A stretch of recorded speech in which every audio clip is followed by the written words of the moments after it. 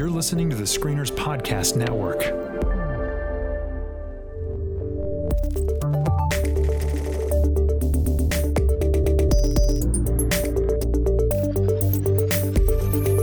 Well, hey, everybody, and welcome back to the Geek Card Check. My name is Chris. I'm Tyler.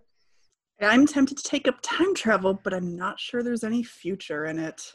Oh! But once again, the type of deep humor you will get here on the Geek Card Check podcast. It's all relative. Okay, so Yes. right off the top, listen, you know what? This normally isn't a news show, but we've got some big late breaking news, ladies and gentlemen. Tyler has something that he wants to announce, nay, scream from the mountaintops.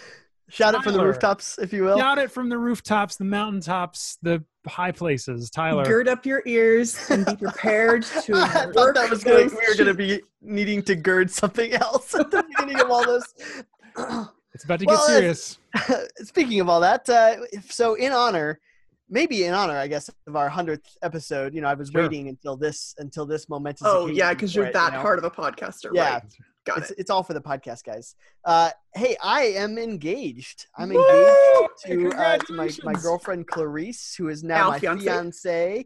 And we're super excited. It's going to be, maybe over the next, what are we looking at? 6 months, 5 months ish. We'll be, I'll document some of our weird journey. I'll keep you guys updated to getting married.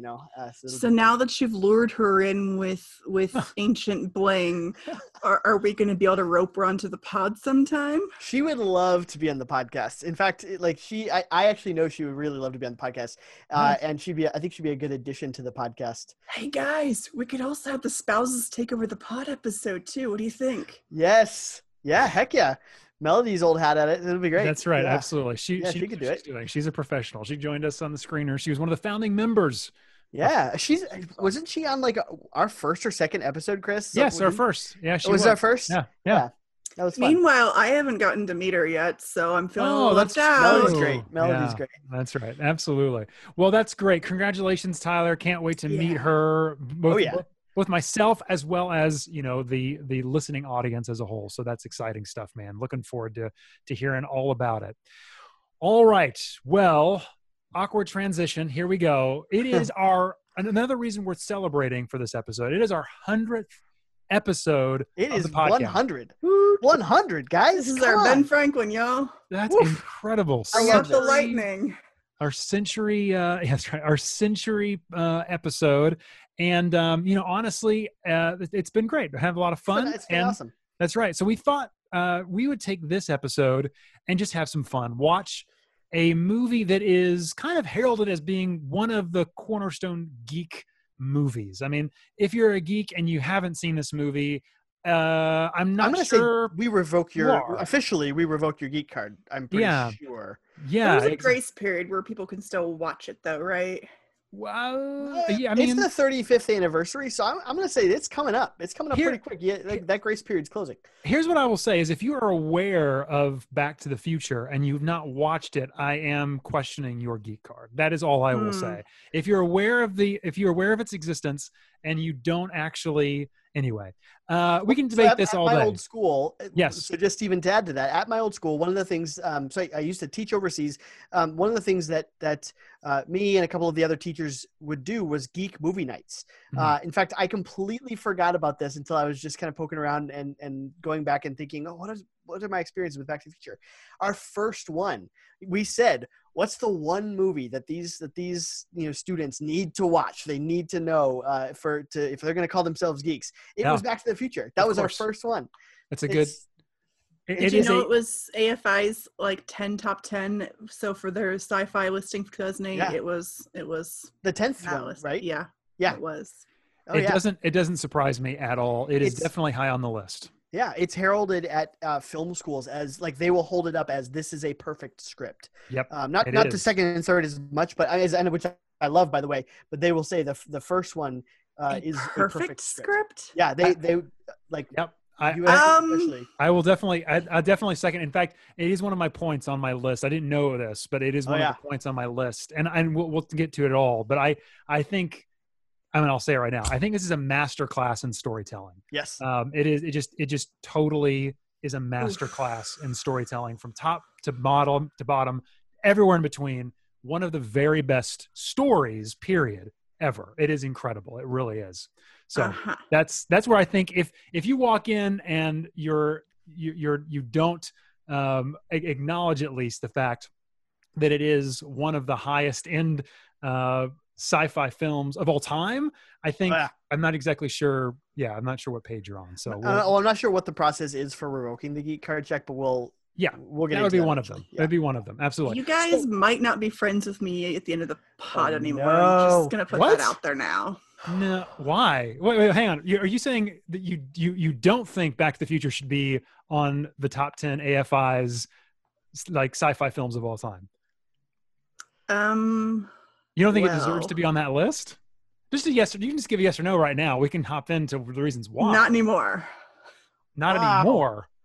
When did I know that there was one scene that was going to do it for you. I knew one scene for sure that was going to do it for you. But when did it change? When did it change, though? So I went through watching. I wound up watching all 3 movies. And oh, good. Okay, so we did. Same. I did too. Okay, great, fantastic. And I wasn't sure how many times I'd seen them, but after having watched them, I now know that I think I only ever saw the original, or saw them all through at least once, maybe twice for the first movie. Yeah. So this was functionally a second watch for me, and I had this idea in my head of how I felt about the films, and the rewatch did not survive. Oh wow! The feeling did not survive. Holy cow! I knew that from you, from my interaction with your husband Peter on Twitter. We were talking. It was something completely different. He had posted something like Gravity Falls, a GIF from Gravity Falls of one of the gnomes puking a rainbow. And then I was like, "Oh man, have you watched Gravity Falls?" Because I had just finished watching it for the first time with Clarice. And he said, we started last evening, 3rd time through for me, 1st for her, which, by the way, super proud of Peter for being 3 times through Gravity Falls. My respect for him, went up. And then he said, he followed it up with this. We needed a palate cleanser after enduring the first 45 minutes of Back to the Future 2 as part of her prep for Thursday evening. And I went, wow. Because I watched it and deeply loved number 2 more than I did before. Absolutely. Yes, absolutely. In fact, and we'll talk about this. Yeah. Because I've watched the 3 films. I didn't quite get all the way through part. I think number 2 is a number 2. Oh my gosh. Wow. Oof. Yeah, I think it is. Anyway, we'll get to it. Let's talk about them in order. We don't need to spend as much time on 2 and 3, but we definitely want to give part 1 its due. So, but you would say, I'm not talking about a trilogy as a whole. Kate, you would say Back to the Future, just the first film, you don't think that is one of the finest sci-fi films of all time? Even in construction, because that's how it's lauded, is as a constructed film. All right. Oh, so wow. I would say I can understand its popularity, but I don't think it lives up to a top 10 film, especially today with films that have come out since then. Ooh, hard disagree. Yeah, hard disagree. I think it still is, and it's definitely in my top 10, maybe my top 5, getting close there. Especially if we're looking at the trilogy as a whole, like that entire. Anyway, we'll get there. So let's talk just about. I'm curious your experience watching this movie for the first time. When did you see it for the first time? Back to the Future Part 1. Kate, what was your experience? Like, when did you see it? How old were you? Did it form like your geekdom at all, or was it? I'm just curious. What is your history with Back to the Future?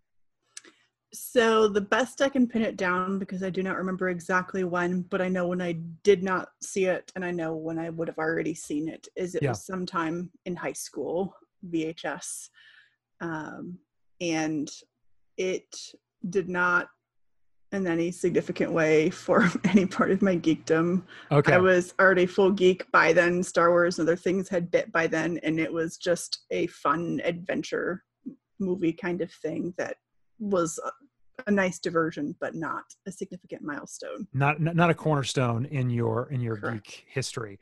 Tyler, how about you? What is your remembrance of this film? Complete opposite experience. Yeah. Okay. I absolutely. So I Dad did this. We must have had like an HBO subscription for a while or something like that, or one of those, because the first versions of both Star Wars and Back to the Future that I remember having were recorded off of the TV or something like that, but with no commercials, so it must be HBO or something like that. And so I vividly remember there was one tape, how you could do the long play or whatever it's called, and it was like slightly longer, and you could fit like 2 movies on a tape. And then so the first one was just regular. He must it wasn't the extended play yet, and so but the second one was. And so I remember these grainy, recorded off of TV video cassettes, and man, I watched those things to death. In fact, I know for sure that we had lost Back to the Future 1 for a long time because I hadn't seen it for years. In fact, I didn't realize it was the first one, or that it existed really, and remember discovering it because I know I had seen it and going like, oh yeah, like I remember all this because Back to the Future 2 covers so much of the same ground. He goes back through the movie. Yes. And so I remember just, I don't know. I identified with Marty McFly. Like, I'm not a tall guy. I'm not like a buff guy or anything like that. He is a very average guy. He's a short guy, all that stuff. And so I kind of always identified with him, and wanted to be him because he's definitely way cooler than I was, and all that stuff. And so plays the guitar, man. Yeah. Oh, right. My like geek roots are firmly planted there, right alongside Star Wars and Star Trek. I would say the same, primordial ooze that they, that soup that they were all, grown in, is right there. I would say equal footing, truly. Yeah. There's more content for Star Wars and more content for Star Trek, so it is easier to maybe be a deeper geek in those.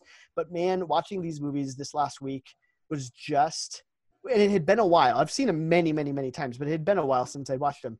Just brought out the kid in me so much. Like I was giggling through the movies, just loving them. So for me, I have a very similar experience. I'm a little older than you guys are.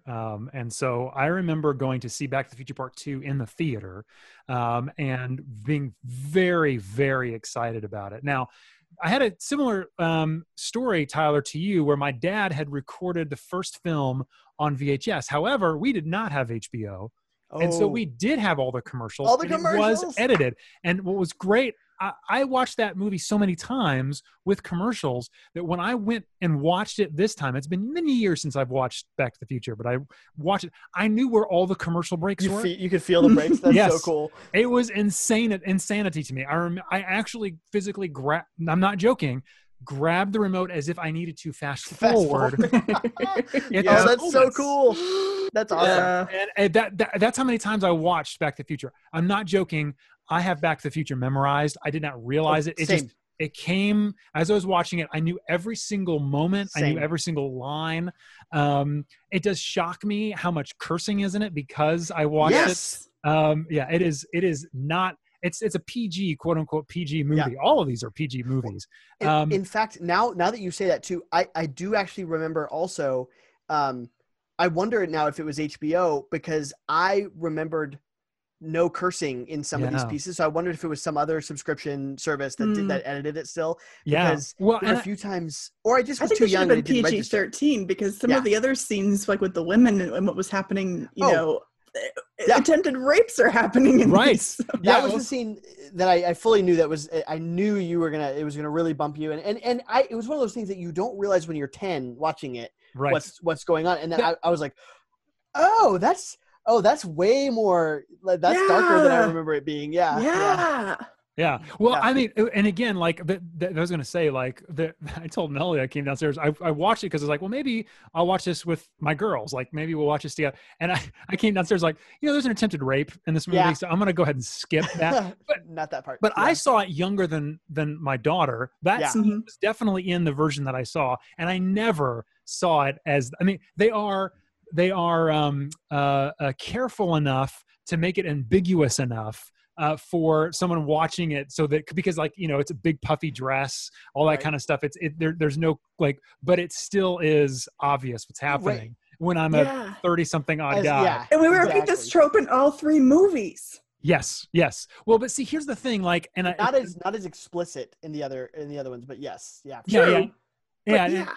I don't know, Biff's character, and again, like this is a part of it. Like you can immediately, they want to make him the cartoon villain, right? And so like there are several ways you can do that. You can throw a kid off of a building. You can, shoot a dog. You can, you know what I mean? Like, and so this is like one of those like, okay, Biff he's the bad guy. Don't feel bad for him. Something, you know what I mean? Like, don't feel bad for his entire DNA line. You know what I mean? His grandfather, his father, him, all that stuff. I do think that they sort of course corrected in that way. They course corrected into the cartoony for the next two. Yes. Because it's dark, that first one. And then eventually there's a whole section of the second movie, like when he Marty finds out what happened to his parents and his mom. That's not exactly light stuff. No, it's not, but I would say it's not as visually explicit. Like it's not as like there is the act of rape being attempted at that moment. True. Now it's still abuse. But in the first one you also have, of course, his mom falling in love kissing with your him. mom gag. Yes, exactly. And the Calvin Klein thing and all that stuff. Yeah. No, so okay, yeah. I mean I still stuff all that stuff is somewhat, I don't want to say charming, but it even looking back at it now is kind of like, oh my gosh, like that is it's cringeworthy, but also in my opinion fun. So and it's also not played for a laugh. That's the other thing too. Like his reaction in part 2 to the alternate 1985 where his mom has been basically beaten into marrying Biff, for and all that stuff. Is sheer horror, and this needs to be fixed, so it's that one is actually never, I would say never played for a laugh at all, and nor was the rape in the first one. It's maybe treated too lightly, or too quickly, but it's never treated as a gag. No, I mean I think that moment is supposed to be it's supposed to be a giant issue, and it needs to be so big that's the thing that brings them together. Actually takes action. You know what I mean? Yeah. Like that is a something that will finally make him act. But this is after Marty is supposed to take advantage of her to make his dad, be able to come in and save which is a problem right in and of itself. I was like, dude, that's stop it. I grew up watching movies where the gender of the hero didn't really matter because I could, see myself in that role or whatever. But like as an adult, I'm looking what they did with women throughout all 3 movies. Mm-hmm. And like I'm just sitting there going, oh my goodness, this is like not okay. Like we knock out Jennifer for the whole second movie because, she's going to be somehow so dumb that she will faint when she sees her future self, and like women are objects to be saved, or they're knocked out and they don't get voices. Like it's a mess. Well, I will say that one too. I was watching. Have you guys watched the documentary Back in Time at all? Yes. No, I have not. That just came out. It's on. Not on Prime. I thought it was on Prime. It's on Hulu. It was made for 2015. And it's kind of like the Trekkies documentaries that came out a while ago. Or For the Love of Trek. No, that's For the Love of Spock. The Trekkies one at least. It's about the fandom plus the movies as well. So it is behind the scenes, but it's also about the fandom. It's really great. I'm 2/3 of the way through it. I thought I could make it before we started recording, but I think I've got half an hour left. But what they said was, even with the Jennifer thing in the second movie, they hadn't planned the second. Hang on a second, just so people understand. What is the Jennifer thing in the second movie? So in the first film, the actress who plays Jennifer, her mom got cancer, and so could not complete her role. Could not return for her role in parts 2 and parts 3. So they recast her with Elizabeth Shue, I believe, right? Yeah, Elizabeth Shue is and they completely shot for shot remade the ending of part 1. Yeah. In part 2, which is incredible. I mean, watching them side by side is really kind of a neat thing. Which is so funny after they had to reshoot it because of the recasting of Marty McFly too. Right. So it's like the number of times they reshot that movie is you should say this too. They filmed like maybe 15 or 20%. Yeah. Yeah. With another actor. With Eric Stoltz he's a good actor. He's in Pulp Fiction. He's in a few other things. Just wasn't Marty. He just didn't fit. No. Yeah, and that's what they all said. They said the moment that it's not even like against him, it just didn't fit. And the moment that that Michael J. Fox got there, everything gelled and it flowed. Plus, basically, they had already rehearsed the entire movie, so it's fine. But what I mean with the Jennifer thing is they had gotten to the end of Back to the Future 1. They actually hadn't planned on a 2 or 3, and however you believe their story, but that's what they're saying. Mm-hmm. And they end with, their heroes riding into the sunset. It's Marty, Jennifer, and Doc, where we're going, we don't need roads, and they fly off into the sunset. Right. And then they start making a Back to the Future 2, and oops, Jennifer is in the car. Like they hadn't thought, they essentially realized they were having written themselves into a corner, because the movie was never about Jennifer being with them. It was always Doc and Marty. And so, right. And now they should have been smarter, I think, and written a better part for her. Cause I was like, they literally just dumped Jennifer into the alley and nobody goes the whole movie. Yeah. And some of it I kind of take as just like guys, like, come on, you just wrote her and just, come on. Yeah. It's fine. Yeah. I didn't take that as a those women, they need to be sidelined. Like I never took it as that. I know. I think, again, like I said, I think they could have got. But that assumes the history of how that came about, because I mean, functionally, that's what it presents throughout. And the big surprise of this rewatch for me is I actually like the third movie the best of the three now. I love the third one. I did not expect, in part because Mary Steenburgen, we actually have a breathing, talking woman who's interesting and smart, and gives Doc Brown a run for his money, loves Jules Verne. Like she's want another movie with her, I mean, she's like climbing along the train in her big dress, and love it.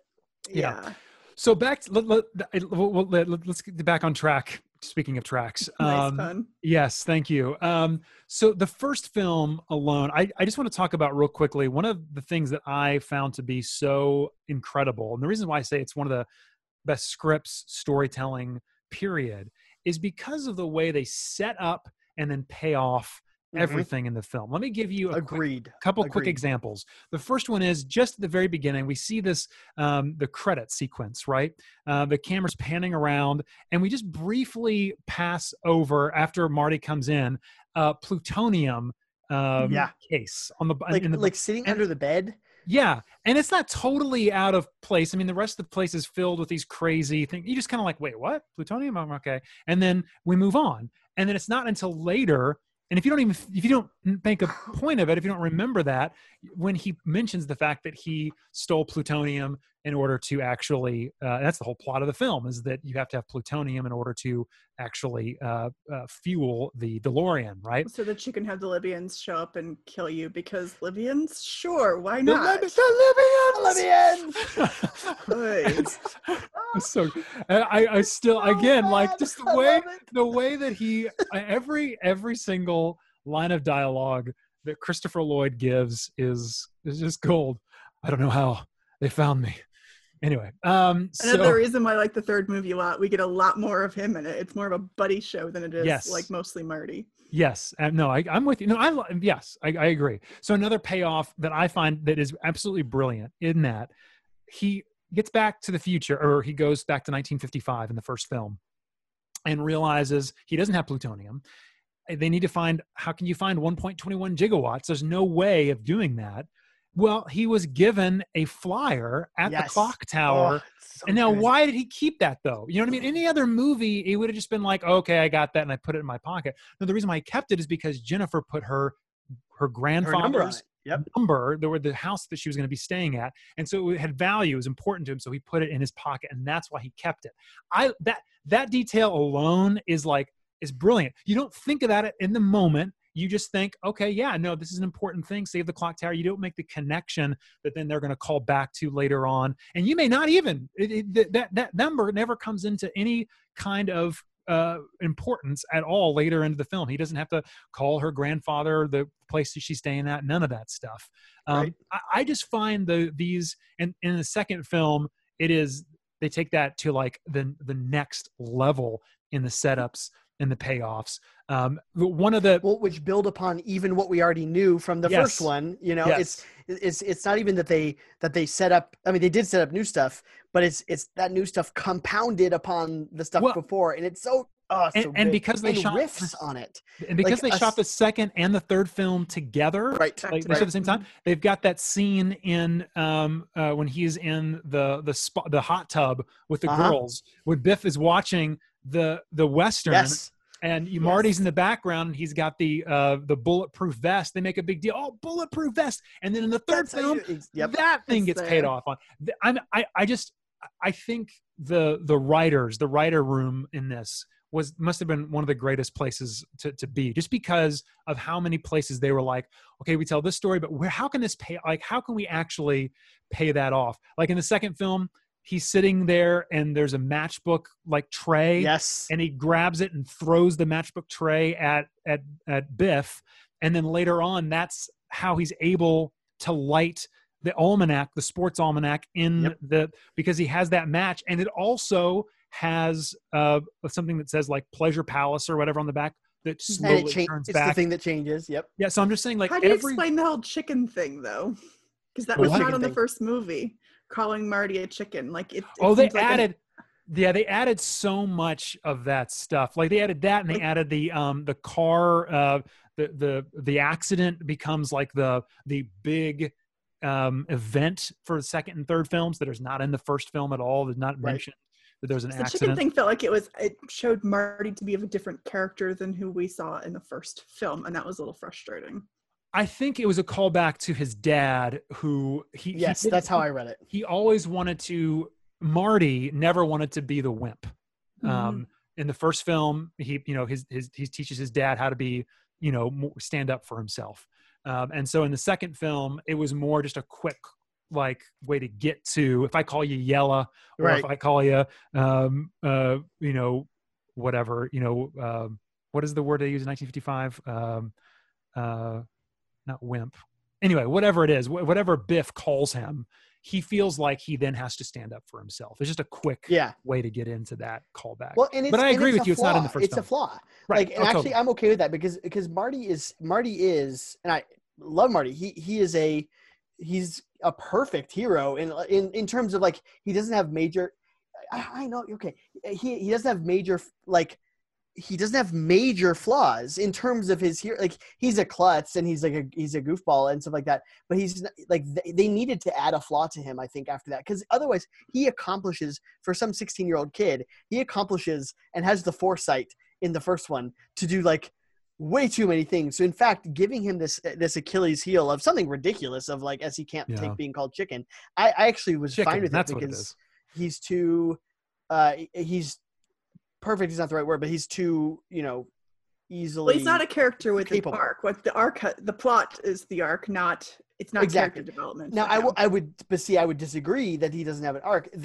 In the first one, you're right. In the first one, they added that the chicken adds an arc because at the end of the third one, when he doesn't take the bet from Needles, and doesn't race him, which would have, made him get in the car accident. You see he's grown. He's seen that was stupid. Yeah. Even in a small way, it's there. So totally. I love it. I have no problem with it. I also, and I know when this is one of those things that is on message boards or whatever, but it still blows my mind every time I see it, is the Twin Pines Mall thing. Yes. It starts off Twin Pines Mall. He goes back in time and he runs over one of the pines, and so when he goes back and resets it, it's the Lone Pine Mall. Yes, I love that. Over one of the pines. Oh, just those small details are everywhere. It's the best. Dumb. It's really dumb. It's so incredible. In that first film in particular, there is every single piece has been really well thought out. Now, of course, the time travel stuff is silly, but it's just very well constructed and thought out. I think that, like, the plot itself, the story. I wouldn't even say the time travel stuff is silly, by the way. I think it's great. I think it's no. Yeah. I'm just saying you can't sit there and say, like, well, time travel probably works like this. You know what I mean? Other films have done a better job since then. It's the magic of the flux capacitor, and right, exactly. It doesn't matter. It's so great. I don't. Yeah. Oh, I think it's just and the weird things you notice, again, time and again of watching it too, of like this is clearly not the first time that his mom has caught a guy peeping, in her window and has brought him in, what does her dad say? Like, car hit another one right outside. Like, yeah. It's so great. Or just poor Uncle Joey, who will never get out of jail. Like is like, he's doomed to it from birth. Yeah. It's so good. Okay. So, what else are we going to talk about? I mean, I've said a couple of things there. What other kind of details, maybe specifically in the first film, should we hit on before we move to the sequels, since everybody saw them? Anything else we're going to talk about? There's one thing I want to mention before we move on, but I want to do it because I have a little bit more than I expected to talk about with part 2. So yeah, go for it for part 1. Kate, how about you? I know we've kind of been monopolizing that. So I want to give you time to explain maybe a little bit more your issues with it. I mean, is there any other thing that you're like, man, this was just not up to par? Because I mean, again, like Tyler and I are like, I think it's one of the finest films ever. So I don't want to take away kind of the counterpoint to that. Is there anything that you want to add, or? I mean, honestly, it was a disappointment, and so that's part of my frustration with it, that it did not hold up. Okay. The effects didn't hold up for me, and I realized the feature of the film, the dialogue, the details, etc., but a lot of it just didn't land this time for me. And I didn't like Marty very much. I mean, Marty, I get the Everman, I get the points of identification, but as a woman watching it, I just found it a frustrating movie that did not age well. I didn't like the model of masculinity. It was one thing for George to learn how to stand up for himself, but then in the more idealized ending we have, where his dad is, his whole family is living a better life, they're treating Biff like garbage, and we allow that because Biff's the bad guy, so of course we can treat him poorly, except then that makes George kind of a bully then in his treatment, rather than a better guy who could stand up for himself but doesn't have to bully another human being. I would take a little umbrage to that. I don't think that they're treating Biff like garbage. Like the worst is now Biff. What do you say? Now Biff, I told you to put 2 coats on the car. Totally. I was just about to start the second one. Biff is lying to them. He's like, I took it as George is still standing up for himself. George is still standing up to himself for this guy who's trying to get away with less. In fact, they seem to be a more loving family than they were at the beginning. Where at the beginning, yes. They're a more cool family. No, I think, and the mom's no longer a drunk, but yeah. I think they're a more loving family, even, or more loving to one another. Now, no, I mean, you get George's whole thing where he wanted to be a sci-fi writer, right? And so at the end, you see that he actually did it. He actually became what he wanted to be. You know what I mean? Yeah. That is, I think, the whole point is that. Probably the whole point of Back to the Future as a whole is that if you want to be something, you should go ahead and do that. Yeah. You have to stand up for yourself, stand up for that dream. That is the whole point. But, I mean, I don't think in any way I'm going to convince anybody of my perspective on this, and I'm not really trying to, but it was a disappointment that I did not anticipate while watching it. And genuinely, I'm not trying to get into an argument. I just want to hear that side, because I'm not a woman and I don't have that perspective, and so I want that perspective to be heard. Otherwise I won't ever think about it. And it's good to hear those things. It's good to hear other perspectives so you can learn and be like, oh yeah, I never considered that, because my circumstances are different. So the other thing I wanted to mention is that it? I don't want to cut you off, Kate. Is there anything else that you want to say? Nothing else. The other thing that I want to say about the first film, second film, and third film, and maybe the finest point, even better than the storytelling, and it's one thing that I do constantly, and that is listen to the soundtrack. The soundtrack to this film and to this trilogy is one of the very best soundtracks of all time. Oh yeah, it is incredible. I liked it. That's probably my favorite part of the movies, but I would not go best of all time. It's one of the best of all time. I mean, the like we're talking about. As far as themes go. Superman, Back to the Future. I mean, these are the ones that you just you know, the moment they come on, you know, and they put you in a mood. Like I'm like, ooh, I'm ready to go on an adventure when I hear that Back to the Future theme. I'm ready. Where is the Doc? You know what I mean? Like I'm just ready to go get in that DeLorean. I agree. Yeah. In fact, so Clarice just there's a old record store that's closing down in Seattle, you know, because of COVID, and you know they can't pay the rent, and so I guess she and her mom have bought a bunch of records there for a long time, and the guy called, or I don't know if the guy called or they called and basically said, hey, before you come down, can we, you know, raid your stuff and buy some last things from you, and one of the things that she bought was the original vinyl of Back to the Future too. So we were listening to that the other day, and then watched Back to the Future 2, and man, it's cool. And one side of the album, so the A side is the 1985 stuff, and the B side is the 1955 stuff. That's so good. It's cool. It's really great. So it's not the whole score, although they have the overture, like the main theme, but it's, you know, Power of Love and Earth Angel and stuff like that. Soundtrack. So it's the soundtrack, not the score. I misspoke. Yeah. But it does have two or three tracks from the score, but that's about it. So really, really cool to listen to. All right, so let's move into the sequels, and just give a quick background on kind of production. They, as I mentioned earlier, they shot these films back to back. 2 and 3. They shot 2 and 3 back to back. Yep. Yeah. 2 and 3 they shot back to back. So there are, like we said before, a lot of callbacks, a lot of connective tissue in between parts 2 and parts 3. The director was on set directing part 3 as he was editing part 2. So he would like be in the desert with the Monument Valley with the crew during the day, and then he would fly and edit in the night, spend the night in LA, and then fly in the morning back to Monument Valley. And so like they were under time crunch. And I had forgotten at the end of part 2, there is a trailer for part 3. Yes, I forgot that too. Yeah. I mean, I'm not sure if this is the first time films have been shot like this, but it's certainly kind of one of the more noteworthy moments where films have been shot like this, where, you know, in order to save time and money and production cost, they knew they were going to make a sequel. They just went ahead and shot both of them at the same time. So it's like that one in The Matrix and The Lord of the Rings, you know, they shoot them back to back. Yep. Yeah. Well, and again, like I'm not sure if they did it beforehand. I'd have to go back and see, but I feel like you mean before? Gotcha. Yeah. Yeah. No. I mean, obviously it makes sense if you know you're going to make a sequel. Yeah. You know, it's much cheaper to do it this way.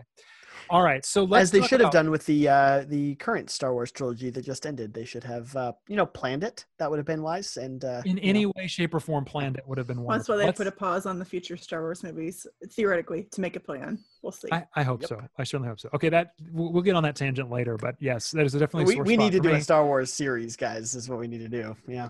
Hashtag Last Jedi is the best. Okay, so agreed. Let's see here. Kate, part 2, or part 3. We can just clump all the sequels together. You said you enjoy part 3 is your favorite one, but did you like it? It's your favorite of the 3, but did you enjoy it at all? I think one of the things that made parts 1 and 2 hard for me is I could not find my sense of wonder, which was the whole point of adventure, comedy, fun movies like this. But I did actually find it some in the third movie. I mean, the third movie is also ridiculous, but it was also fun. I mean, the moment when your steampunk flying train comes out of the air. So good. I loved that moment. Yep. Yes. Oh, yes. That was so much fun. And so I had moments like that in the third movie that I'm like, this is what I was wanting to get out of these movies. I didn't expect them to be, cerebral cinema like they are adventure comedies, but the third movie at least gave me some of that. Totally. The extended Ice Cube gag. It's like 30 seconds just to produce one brown ice cube. And then he plops in his iced tea. I loved that gag. That was so good. You know what else I discovered in the third movie? Yeah. When Marty first walks into the saloon, the people at the old timers at the tables who are drinking start talking, and one of them I went, that voice. Yeah. I know that voice. It was the Sheriff of Nottingham from the 1973 animated Disney. Yep. He's just such I love a that Robin distinctive Hood. voice. It's like my favorite Robin Hood, and it's like, oh my goodness. And so that was an exciting. That was Pat Buttram, for those who don't know the actor's name. Nice. But That was, and the guy who played the bartender was very familiar too, and I didn't look him up, but he's been in quite a few things as well. Yeah. Yeah. So that was a great moment in there. I enjoyed the whole moonwalking absurdity as when he says dance, he's right. He's ripping off Clint Eastwood, and then yes, that was actually funny to me. Yeah, I noticed too. So you mentioned he calls himself Clint Eastwood, and we had talked about the callback to part 2. I hadn't noticed it until this time. So originally it was it Clayton Canyon was the original name because she was supposed to have gone off the cliff, but Doc Brown saved him. It's called Eastwood Canyon when he gets back. Yes. I had never noticed that before. I loved it. They're driving through Eastwood Canyon. I loved it. So good. Yep. Yeah. That's cool stuff. It's a smart movie. That's what I mean. Like the stuff that I love about it. I love a film that rewards rewatching. Like there are some movies that are just comfort food movies that I will watch them ad nauseum and that doesn't matter. But like something that every time I could just notice one little tweak that you could tell that they loved making it and putting it together and really just had that passion there across the board. Yeah, man, and I love those the third movies. movie is also a smaller, less flashy movie. Yes. And I think it's part of why it works so well because it's not so much about all the references, and yet they're there and they enrich it, but it's not distracting. Right. Yeah. It's just a good movie. I like that they're each distinct. They're each standalone movies. Even one built back to back like this, or filmed back to back like this. Mm-hmm. The third one it's a Western, like in the midst of having while also having a time travel part. It's great. Yeah, and I think it actually is one of the best third entries in a trilogy. I mean, Lord of the Rings probably nails that out of the park. Yeah, yeah. But if we're taking that out of the running, The Matrix Revolutions is not your favorite one of the three. Yeah, see, no, it doesn't. Wow. Doesn't. Last Crusade, though. Do you not like Ewoks? Oh, Last Crusade. Woo. Okay, Last Crusade's wins. great. Yes, but that actually has 4 films now. So we don't acknowledge. I thought we all three agreed on the podcast. Not to speak of. But I'm just saying, if technicalities speaking, no. But I think the third film is great. But yeah. The second film is by far still my very favorite. Totally. And why is that? Yeah. What? Yeah. Why is it? Yeah. Why is that? Because I would say the same thing.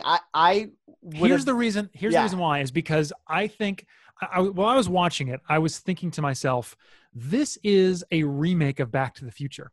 It's 100% that. It's what would happen today if they tried to remake Back to the Future, but make it cool. And that it's Force Awakens. Yes. Yeah. I'm not saying it's. Yeah. Okay. Yeah. You're reliving, but it's much better than that. You're reliving those same beats. Like all the beats are there, except it just rewards the knowledge of the first film. Like you watch it and you're like, oh my gosh. And then when you realize that Crispin Glover is not actually in the movie, and you realize that they recast Jennifer, and you realize that like all of these little like the production on this is just insanity. And honestly, the end of the first film, when Marty goes into the future and the camera's coming down, I kept thinking, I'm going to see Marty run toward him at any moment.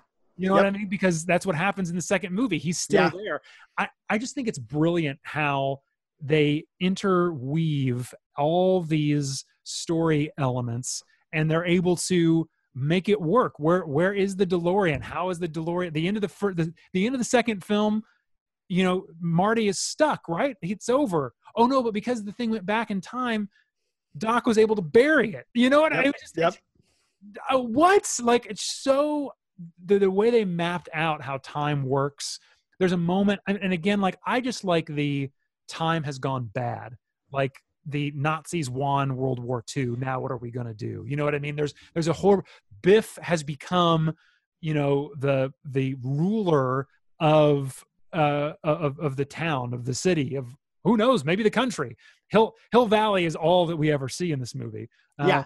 But he's become, the villain, the real villain. He's got all the power and all that, and they have to figure out, why did this happen? And that scene is still one of the most famous explanation of time, where he lays out the line. He goes, this is what we were experiencing, and this is our 1985, and this is 1955.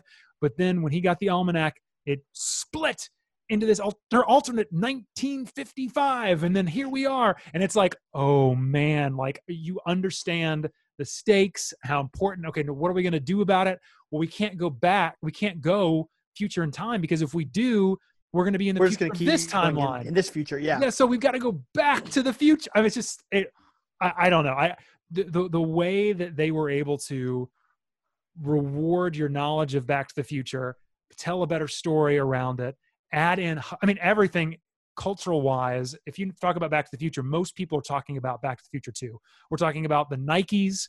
We're talking about the hoverboards. We're talking about the flying DeLorean. That's all Back to the Future Part 2. That is Mr. Fusion on the back, which is not there in the first one. Yeah. Kate, does that answer the question why I like Back to the Future Part 2? It is so iconic. I think that is the word. Like it is. I feel your concept love. Yeah. My concept but not the execution. love. Yes. I feel like there's a dig in there someplace. Explain so you can wound not me meant further. To be. Oftentimes when we disagree over whether like a movie, we can frequently agree we like the concept of what they were doing, and then we disagree on how the execution falls out and how we feel about the execution of it. So it's not a dig, it's a recognition of those are things that I enjoy too in movies. I just didn't enjoy this particular version of it. Right. And because I was lukewarm about the first movie, it kind of makes sense that I'm not a huge fan of the second movie, because the two are so built into each other that it was going to be hard no matter what. There's no doubt that parts 1 and parts 2 are linked. Like if you don't, part 3 is more truncated. Standalone, You could watch that and understand basic concepts. You wouldn't get a lot of the jokes or the character moments. Right. But or the mirrorings, like there's always in every one of these episodes, Marty gets knocked out and wakes up, you know what I mean, in the bed, in a strange bed, doesn't know where he's at with his mom. Or somebody who's like his Leah, mom. Leah Thompson. Yeah. Leah Thompson. So it's just and himself playing himself playing both of his kids and his ancestor. Love it. That is another reason why I love Back to the Future Part 2 is that Michael J. Fox plays half of the cast, and it's wonderful. He plays his daughter, and he's got a 5 o'clock shadow. It's so great. It's wonderful. It so much. He's so good in all of that. Anyway, I understand where you're coming from. I am a white dude, but growing up, these movies were so formative to me. That we all have our things that we. Yeah, it would be impossible. It's like it's grafted onto my soul. There's no pulling it out. In fact, I tried to look for it tonight, but I can't find. I know that I have them somewhere.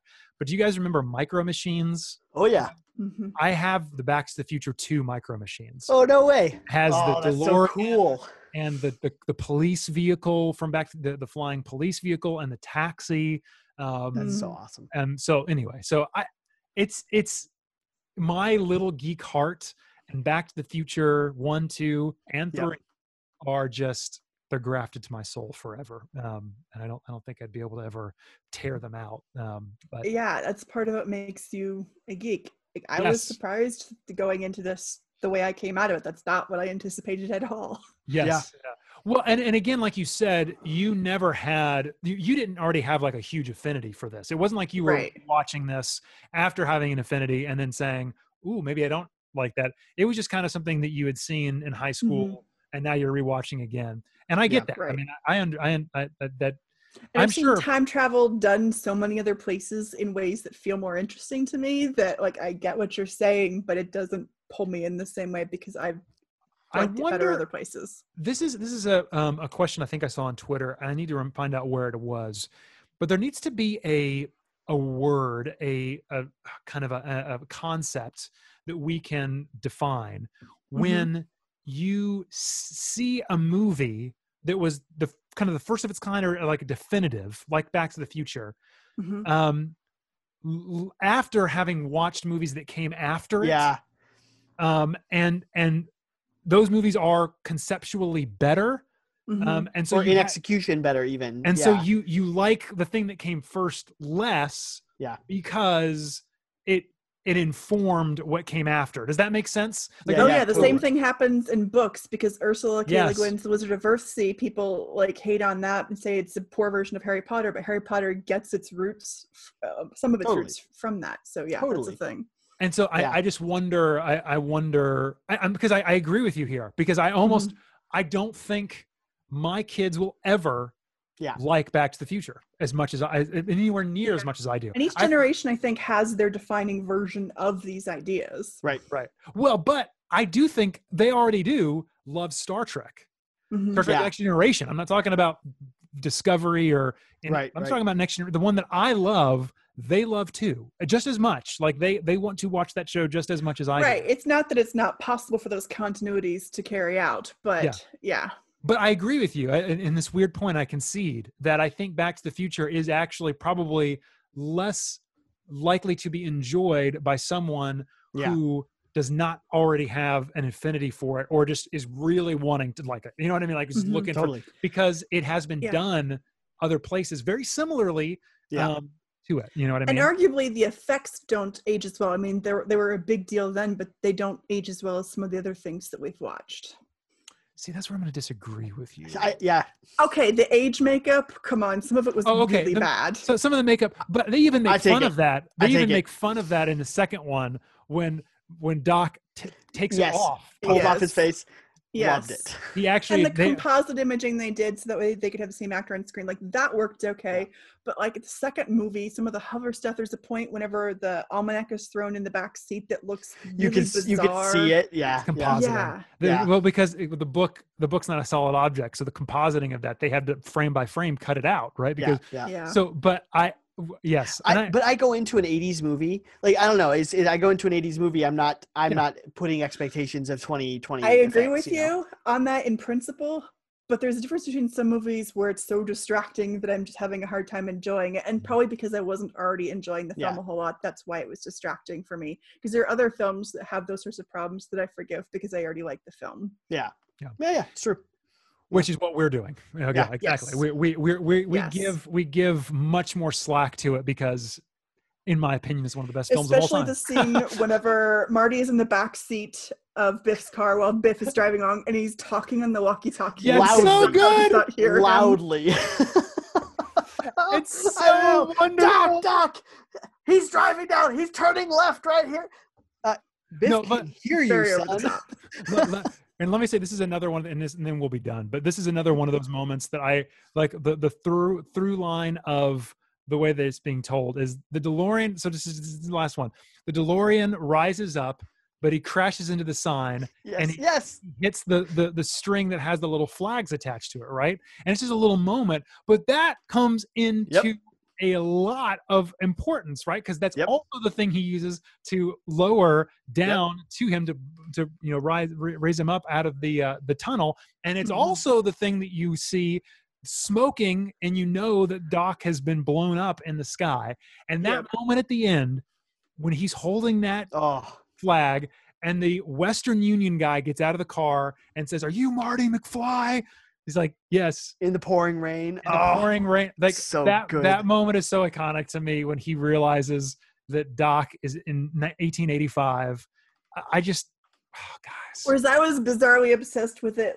Did he write that letter in pencil? Because if that were in pen, the ink should be running because we're in the rain. And why isn't he protecting it from the rain? Yes. I'm gonna say he has there's some future time things that he used to do to it, because he had all that case with all that money in it, which was great too. Yeah, so I'm gonna say he's smart enough. He thought about it. You need to be prepared for any monetary possibility. Anyway, all right, guys, we have been talking for about an hour, and so I don't want to belabor this forever and ever. But is there anything else? Any other amazement that we can dote on this film, or should we pack it up? I don't know. I think this was a fitting 100th episode for us. It got some we got some contention, we got some love, we got I think this is great, guys. It's been awesome to do 100 episodes with you guys, and I'm excited for more. I have no idea what we're doing next at all, but I'm really excited for whatever it is. We'll make it up. That's right. All right, Kate, take us home. Take us back to the future. Alrighty, you can find us at Geek Card Check on Facebook, Instagram, and Twitter. Until next time, you're just not thinking fourth dimensionally.